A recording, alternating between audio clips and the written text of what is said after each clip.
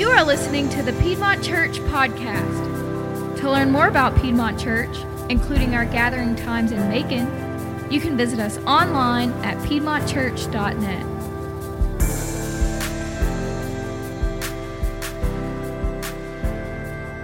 Well, good morning, church family. Hey. Hi. Happy Mother's Day. Thanks, babe. Happy Mother's Day to all of you as well, all of you mothers, I should say, out there. Thank you so much for being with us this morning. We kicked off a new series this past week, and if you didn't know, to help this series, I asked my wife to come help teach me and teach us. But no, all seriousness, we're talking about relationships, and so I asked Amy to come and be a part of this conversation to hear her voice and to kind of speak into this with us. So, we've been talking about relationships. We've been talking about all kinds of relationships, not just one kind of relationship. We're talking about marriage, we're talking about friendship, we're talking about how to interact with coworkers. And just to recap a little bit, last week we talked about knowing and loving God and how important that is for anything really that you do in life, because that is our purpose. And so if you don't get that right, then your relationships will never function and function in the way that they're supposed to.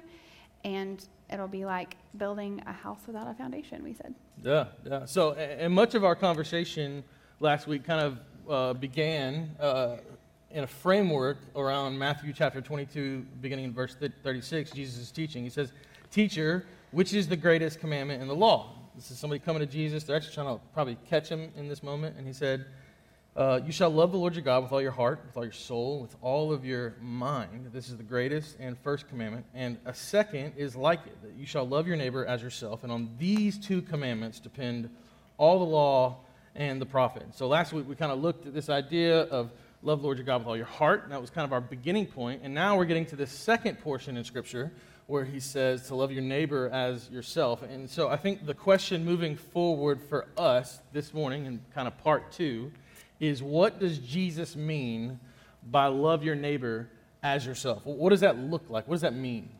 Well, I think we have to understand that he's implying when he says love your neighbor as yourself that we know how to love ourselves. We know what that means and that we all do that. Yeah. But as a Christian, it's self-love, to use a common term, is going to look different than it would look for a non-Christian.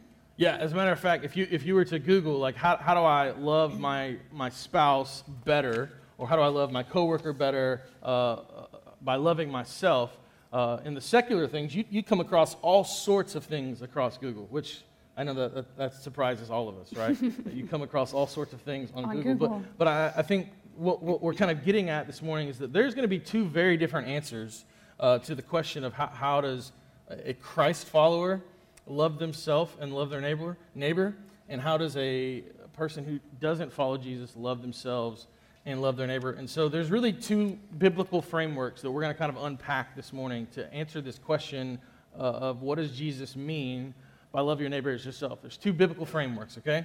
So the first one is that the Bible assumes that people hold themselves in high regard. So the Bible assumes that people, all people, hold themselves in high regard. And we'll unpack what that means. That's kind of biblical framework number one.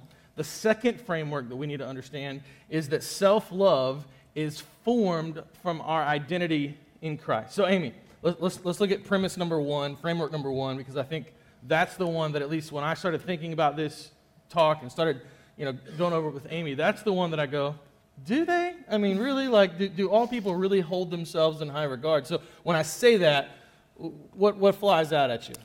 Well, I think we first have to acknowledge that Scripture isn't saying that all people have high self-esteem or that everyone has confidence. Yeah. Certainly we acknowledge things like anxiety, body image issues, and just a whole other slew of issues that one could have with themselves.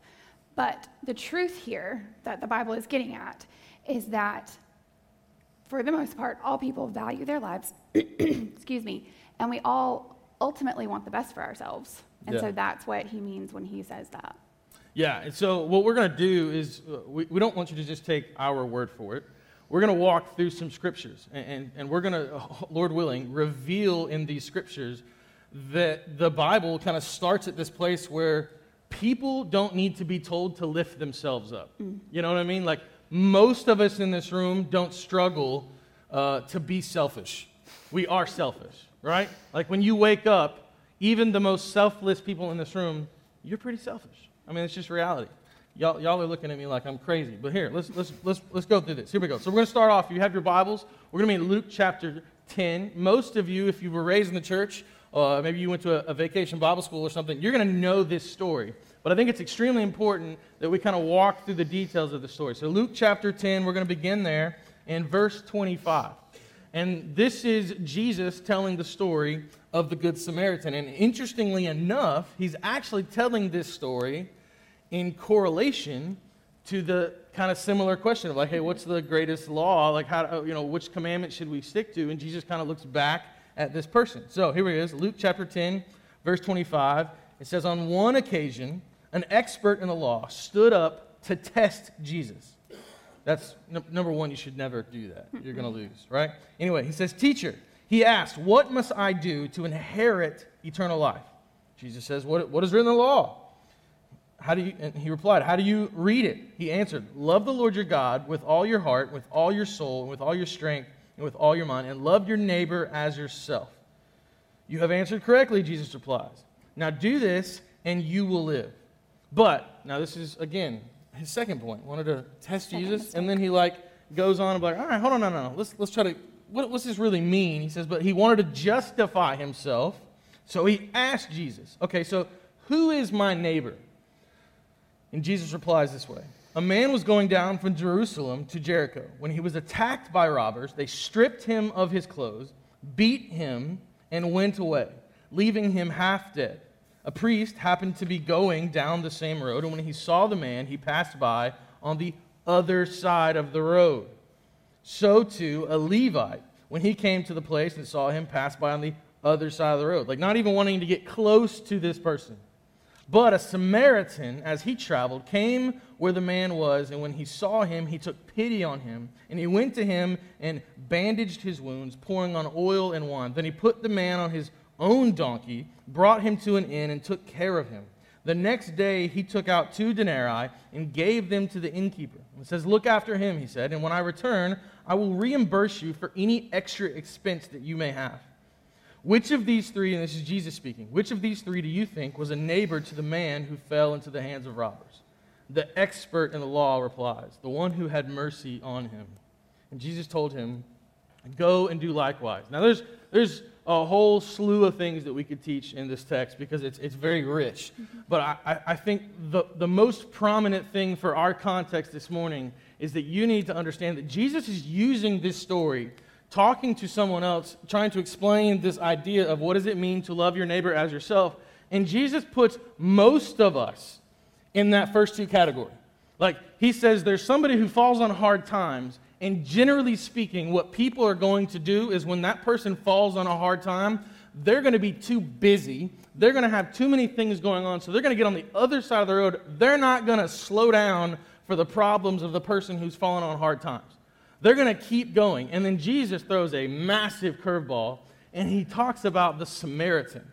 Now, if you don't know this story or you don't know any context of the Old Testament and really New Testament times as well, what you need to know is that a Jewish person and a Samaritan were not getting along. They wouldn't have jived. As a matter of fact, oftentimes when they would have had to travel through Samaria, a Jewish man specifically would have gone all the way around, crossed over a river just to avoid these people because they didn't get along. They didn't jive well together.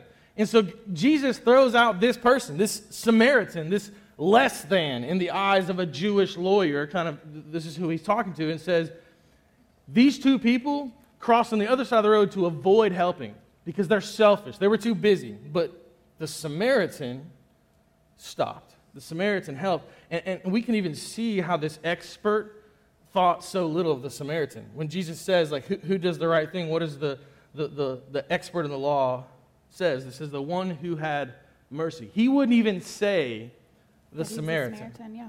So this really just reveals to us in this first text that people, generally speaking, do not value others over themselves. They don't value others over their time. They don't value others over their money. It really isn't natural for the average person to lift somebody else up over themselves. This is kind of where the Bible begins. Mm-hmm. Right. And God even specifically says, in marriage, maybe especially in marriage, right? Thanks, appreciate that. Just kidding. That we have to lift our spouse up. Ephesians 5:28 and 29 says, "In the same way, husbands should love their wives as their own bodies. He who loves his wife loves himself, for no one ever hated his own flesh, but he nourishes it and cherishes it." Yeah. So Paul lays that out really clearly. Like, the expectation is that people value themselves. Most of us in this room don't have an issue with saying, I really like myself. You know what I mean? Like, even if you look in the mirror and you don't like something, generally speaking, you care for your own life. Like, you wake up every day and you go through the routines. There's another one. I think this is important. In the Ten Commandments, you think we could be talking about just New Testament or something like that. Let's go back to the Old Testament. Let's go to the Ten Commandments. The first 10 commandments, the first 4, I should say, of the 10, were given to us to kind of look towards God. But then the latter 6, the second portion, the first 4 kind of refer to God. The second portion, these 6, they kind of deal with humanity's proclivity to choose themselves over others. If you don't believe me, let's go back and look at it. Exodus chapter 20, verse 12. Now, think about this in the context of maybe a parent giving their child instructions. You give them instructions to do what? To keep them safe, to make sure they live good lives, to make sure that they're doing the right things. And these are kind of what the Ten Commandments do. They're things for us to live better. And so this boundaries. Boundaries. It's a good one, right? And so God gives the people of God boundaries. First 4 pointing towards a relationship with Him. Second 6 kind of going to a relationship with each other. It says this in verse 12, Exodus 20. "Honor your father and mother, that your days may be long in the land that the Lord your God is giving you." Then he goes, "You shall not murder. You shall not commit adultery. You shall not steal. You shall not bear false witness against your neighbor. You shall not covet your neighbor's house. You shall not covet your neighbor's wife, or his male servant, or his female servant, or his ox, or his donkey, or anything that is your neighbor's." Notice he didn't say, hey, make sure you build up your self-regard for your life, for your health, for your prosperity. Matter of fact, what he says is make sure that you recognize all of the things around you and you treat them well. Right. Clearly, God knows that we have this tendency in us to value ourselves, at least generally speaking, right?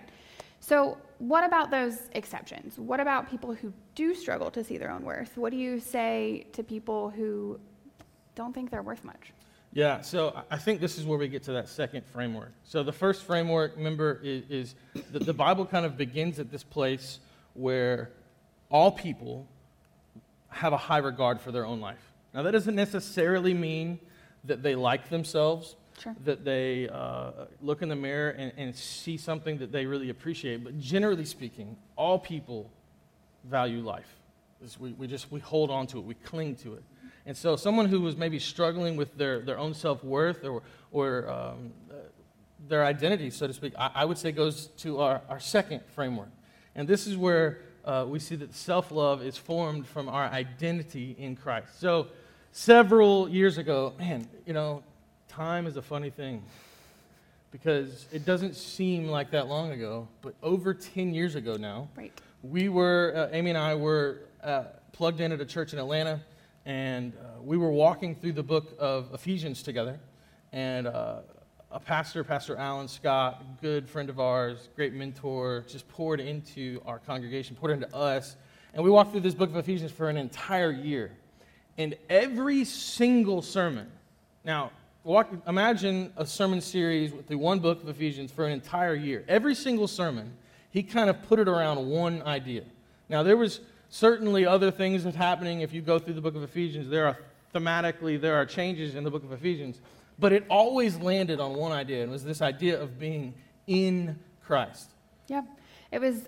He drew a lot of these truths from this book by a man named Watchman Nee called Sit, Walk, Stand, and it talks about how first you have to be seated in Christ so that you can walk with Christ and so that you can stand up for Christ. But one of the things that he would regularly read over us was 1 Corinthians Ephesians 1, 3 through 12, sorry. And I just want to read that for you guys. It says, Blessed be the God and Father of our Lord Jesus Christ, who has blessed us in Christ with every spiritual blessing in the heavenly places, even as he chose us in him before the foundation of the world, that we should be holy and blameless before him. In love, he predestined us for adoption to himself as sons through Jesus Christ, according to the purpose of his will, to the praise of his glorious grace, with which he has blessed us in the beloved. In him we have redemption through his blood, the forgiveness of our trespasses, according to the riches of his grace, which he lavished upon us in all wisdom and insight, making known to us the mystery of his will, according to his purpose, which he set forth in Christ as a plan for the fullness of time, to unite all things in him, things in heaven and things on earth. In him we have obtained an inheritance, having been predestined according to the purpose of him who walks in all things according to the counsel of his will, so that we were the first to hope in Christ might be to the praise of his glory. He would read that and then he would say, people of God, you are blessed, you are chosen, you are redeemed, you are holy, you are blameless, you are sons, you were predestined, you were forgiven, you are redeemed, and you are a co-heir with Christ. And it changed our life. That was dope. That was Thanks. Quick. You can breathe now. That was good. Good Thanks. job. I do spoken word in my That's free good. time. Ooh, I just grabbed your mic. Sorry. Spoken word in my free time. That's good. JK, I don't. But I think the reality is those truths aren't just found in Ephesians. Right. I think those truths that you, in Christ, you are chosen, you are adopted, you are redeemed, you are his son and his daughter. And so if anyone in this room is struggling with their self-worth, their identity, who they are, I would push you, urge you, beg you, plead you to go look at the cross. Amen. Because I think that is where we find our true identity. I've, over the years, at times, had too much confidence in my own self. Like, there's part of, I guess, my personality type and maybe the way I was raised or whatever. It's just always kind of walked around with a big chest, like, hey, be who you are. But several years ago, after obviously coming face to face with Jesus, I was just found myself in this place of going, Chris, maybe you need to shut up. Like, maybe you need to understand that your works are like filthy rags. Like, the best thing that you can put out is still just bad. Like, it's not good. And you need to rest. That book, Watchman Nee, talks about sit, walk, stand. And sit is to be positionally in Christ. And what I need to do, and what I think all of us need to do, is we need to understand that before we can stand for Christ or walk with Christ, we are positionally seated in Christ. Like, you did not earn anything. And the reality is, we really aren't worth that much in our flesh. But what's so beautiful is that the creator of the world put a price tag on you with his son. And so if you're struggling to believe that you're worth something, I would have you look at the cross. Because a pastor just tweeted this morning. He said, how many of us would go into a marriage knowing that our spouse, our bride, or our husband was going to cheat on us every day? The answer would be none of us. And his kind of response to that and underneath the tweet was, but Jesus does it. Like, think about that he calls you into a relationship with him knowing that every day you're going to mess up. You're going to drive the proverbial nail into his hands and feet every single day. But it's important to know that he still paid the price for you.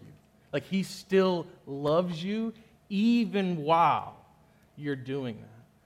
And so I think one of the most important aspects of understanding this concept of love your neighbor as yourself is to understand that Jesus loves you. And so even if you struggle to love yourself, even if you struggle to see worth, Jesus sees worth. Jesus values you. And so that's kind of where our bottom line is this morning, that in order to love people, we need to love ourselves. And so in order for you to kind of grasp this concept of what does it mean to love my spouse? What does it mean to love my friend? What does it mean to love a coworker? You need to grasp the idea of loving yourself. And not in like this like Google the best secular book, How to Love Yourself Better way. But in a way that comes face to face with the reality that we have, looking at that first biblical framework, we lift ourselves up on pedestals. Mm-hmm. Like we do. We value our life, but the reality is we need to value our life in Christ. Mm-hmm. And so, as Paul would say, is maybe we need to value our death in Christ. Mm-hmm. Like we need to follow him throughout all things. And so I would say that if you're in earshot this morning and you haven't given your life to Jesus, if you want to have a better relationship with your parents, with your friends, with your spouse, with anybody else in your life, I would say that give your life to Jesus. That means to turn from that high regard place, that place where you hold yourself in high regard, and put your faith in Jesus. Like repent and believe in him. And that's going to get you to a place of understanding. So anyway, in order to love people, we need to love ourselves. Right. Because it's when we understand who we are in Christ that we can really function the way he has called us by loving people. The world teaches you it's about confidence. Scripture teaches you it's about humility. The world will teach you it's about searching within yourself. Christ will teach you it's about sanctification.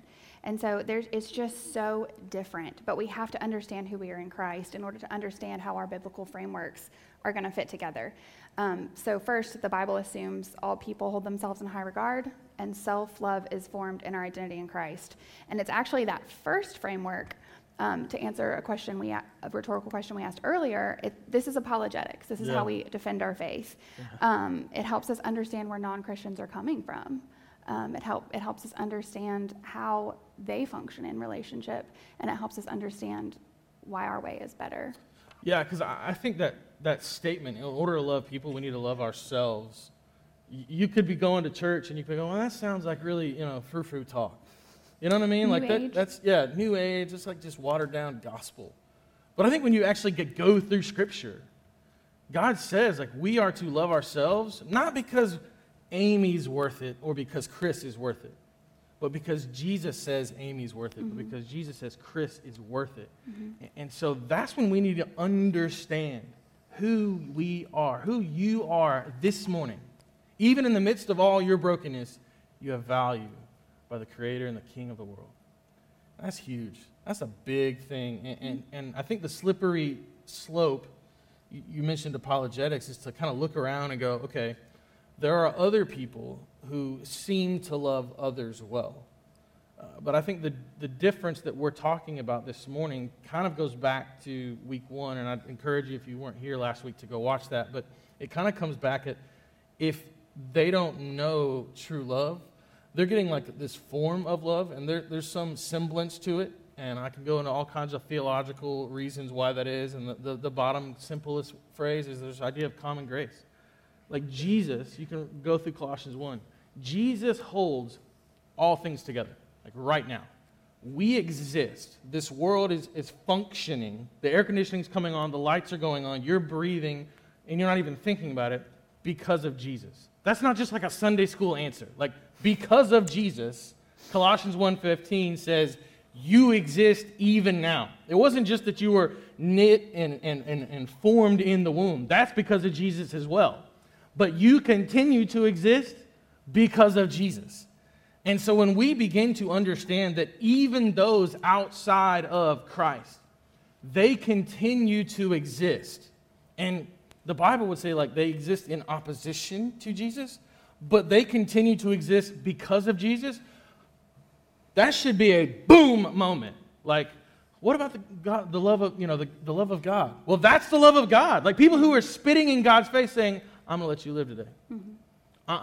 Matter of fact, I'm going to make you live. I'm going to give you breath every single day in the hopes that one day your soul will awaken and see that I love you, that you have value.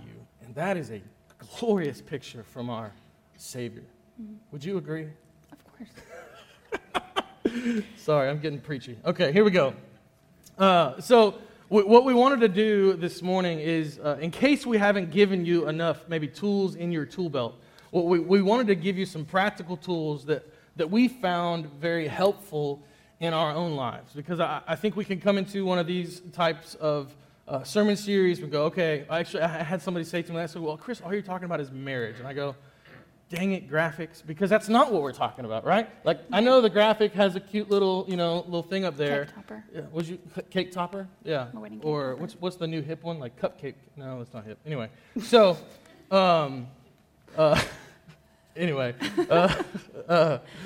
we need to be able to kind of flesh this out, how we love ourselves in all of our relationships. So in order to love people, we got to love ourselves. So what does this look like in all of our relationships? So last week, we called them fighting tactics because we believe that all of our relationships are spiritual battlegrounds, that Satan is looking to attack your relationships. If you are leading for Christ in your life, I promise you, Satan has a plan and schematics sitting on his desk, the proverbial desk, I would say. I don't know if he actually has a desk. Don't take that and, tweet that out there and say, so our pastor thinks Satan has a desk.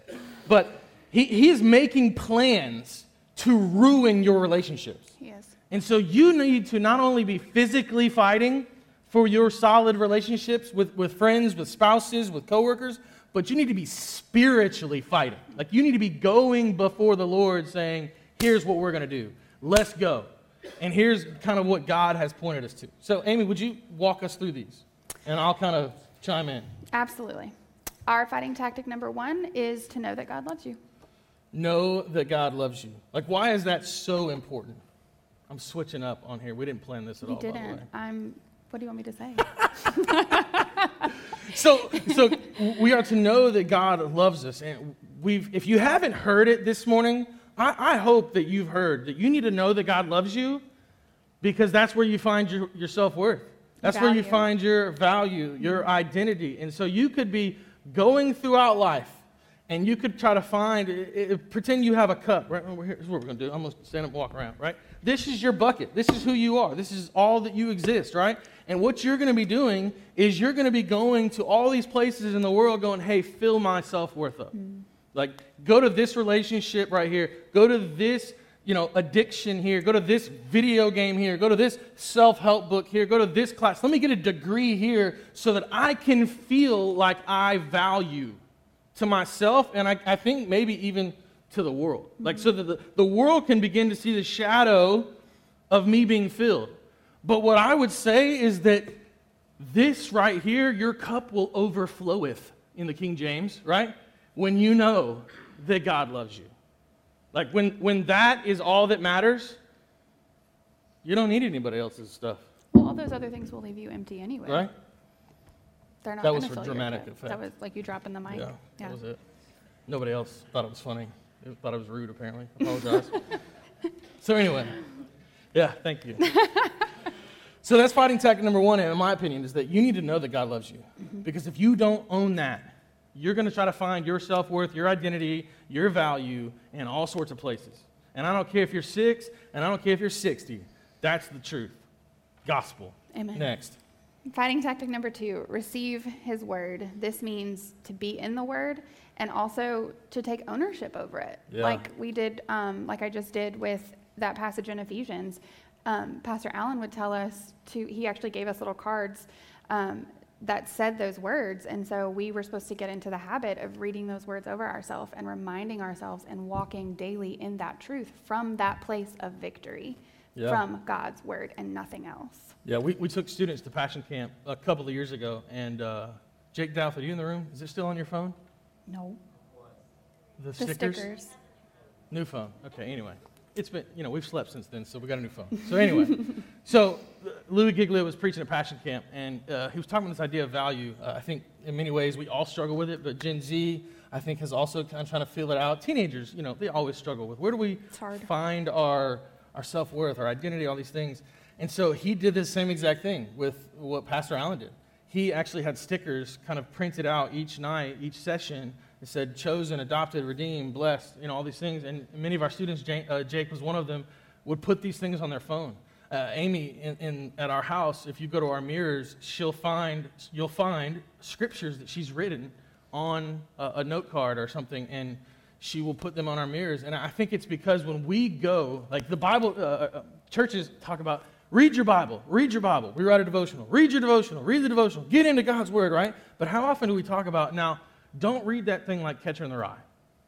Like, don't read that thing like just some good, Harry Potter book. I just said Harry Potter in church. Somebody just got freaked out. So, but here's the thing. The Bible is God's Word. And so we're not just reading it just to like theologically walk through who God is. We're receiving His Word. Scripture would say, 2 Timothy would say that it's like the breath of God breathed into us when we hear from Him. And so receiving His Word is our fighting tactic number 2. And you could leave here going, yeah, the pastor told me to read our Bible. Well, that's profound. But I'm asking you to not read your Bible. I'm asking you to let God speak into your life. Yes. Because when you receive His Word, that will change who you are. Mm-hmm. That will change your understanding of yourself, and that will change every relationship that you have. So fighting tactic number 1, know that God loves you. Fighting tactic number 2, receive the goodness of God. Let me just add one thing. You talked about hearing God's Word, let God's Word speak over you. Yeah. In times when you cannot hear God's voice over you, sometimes it can be so beneficial. And even in times when you are walking close with Him, use your own voice. Read His Word out loud over yourself. Yeah. Because there's power in your voice. That's God brought the earth to being by speaking. And so use His words to speak them over you, to remind yourself who you are in Him. That was good. I was talking to a pastor, and we were talking about, one of the most important hires that churches can do. Oftentimes we think, it's the senior pastor, which it is. No, I'm just kidding. There's children's ministers, there's youth pastors, there's worship pastors, there's creative arts people, all that. And he said it was the worship pastor. And I was like, he's going to talk about worship wars, because I don't care what church you're in, you're going to have one, right? But he said, no, here's the thing.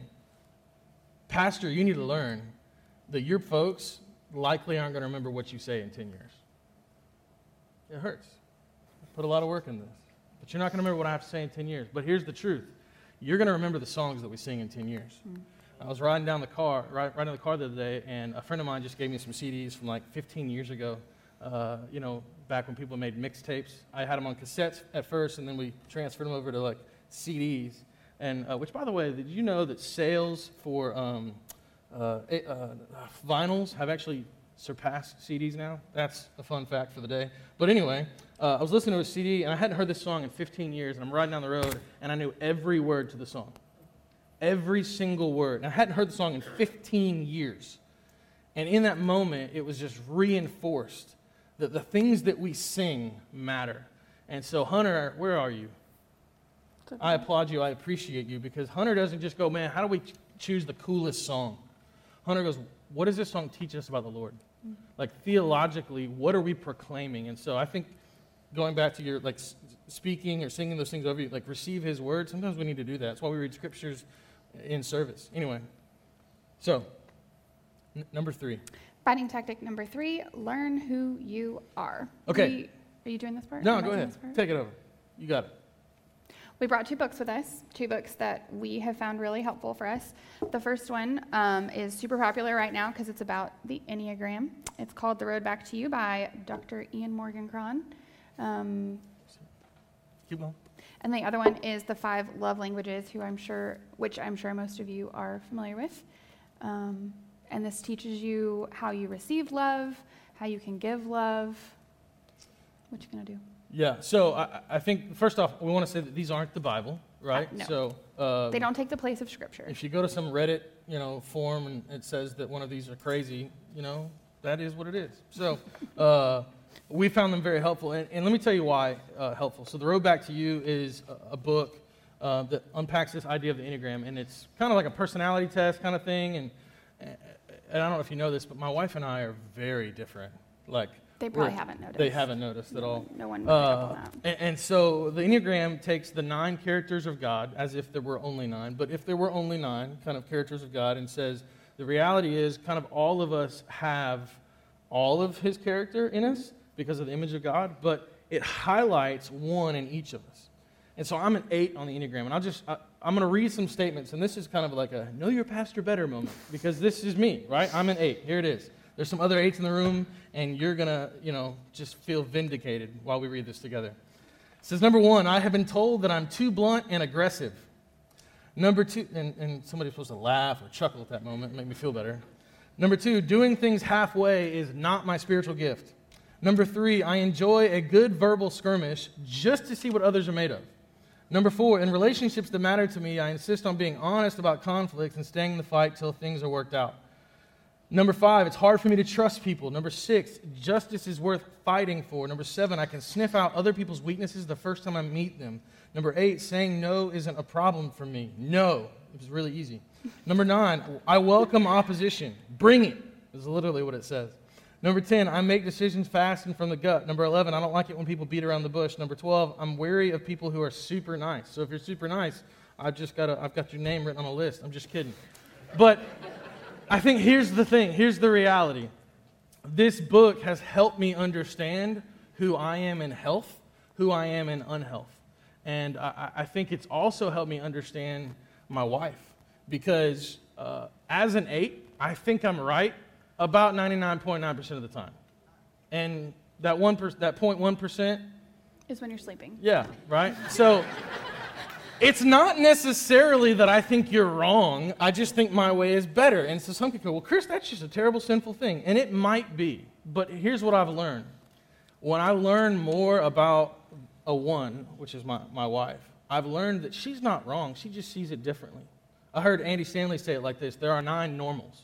So those 9 numbers, there are 9 normals. And working with people in the past who have been different numbers, I go, oh, I see why you are that way because you're this number. Oh, I see why you do things this way because you're this number.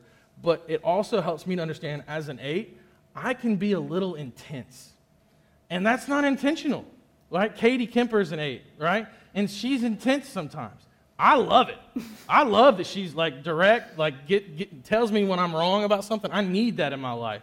But other people go, wow, dadgum, Chris, you're a little much. And I'm like, am I? I mean, this is just me, right? I thought I was being nice.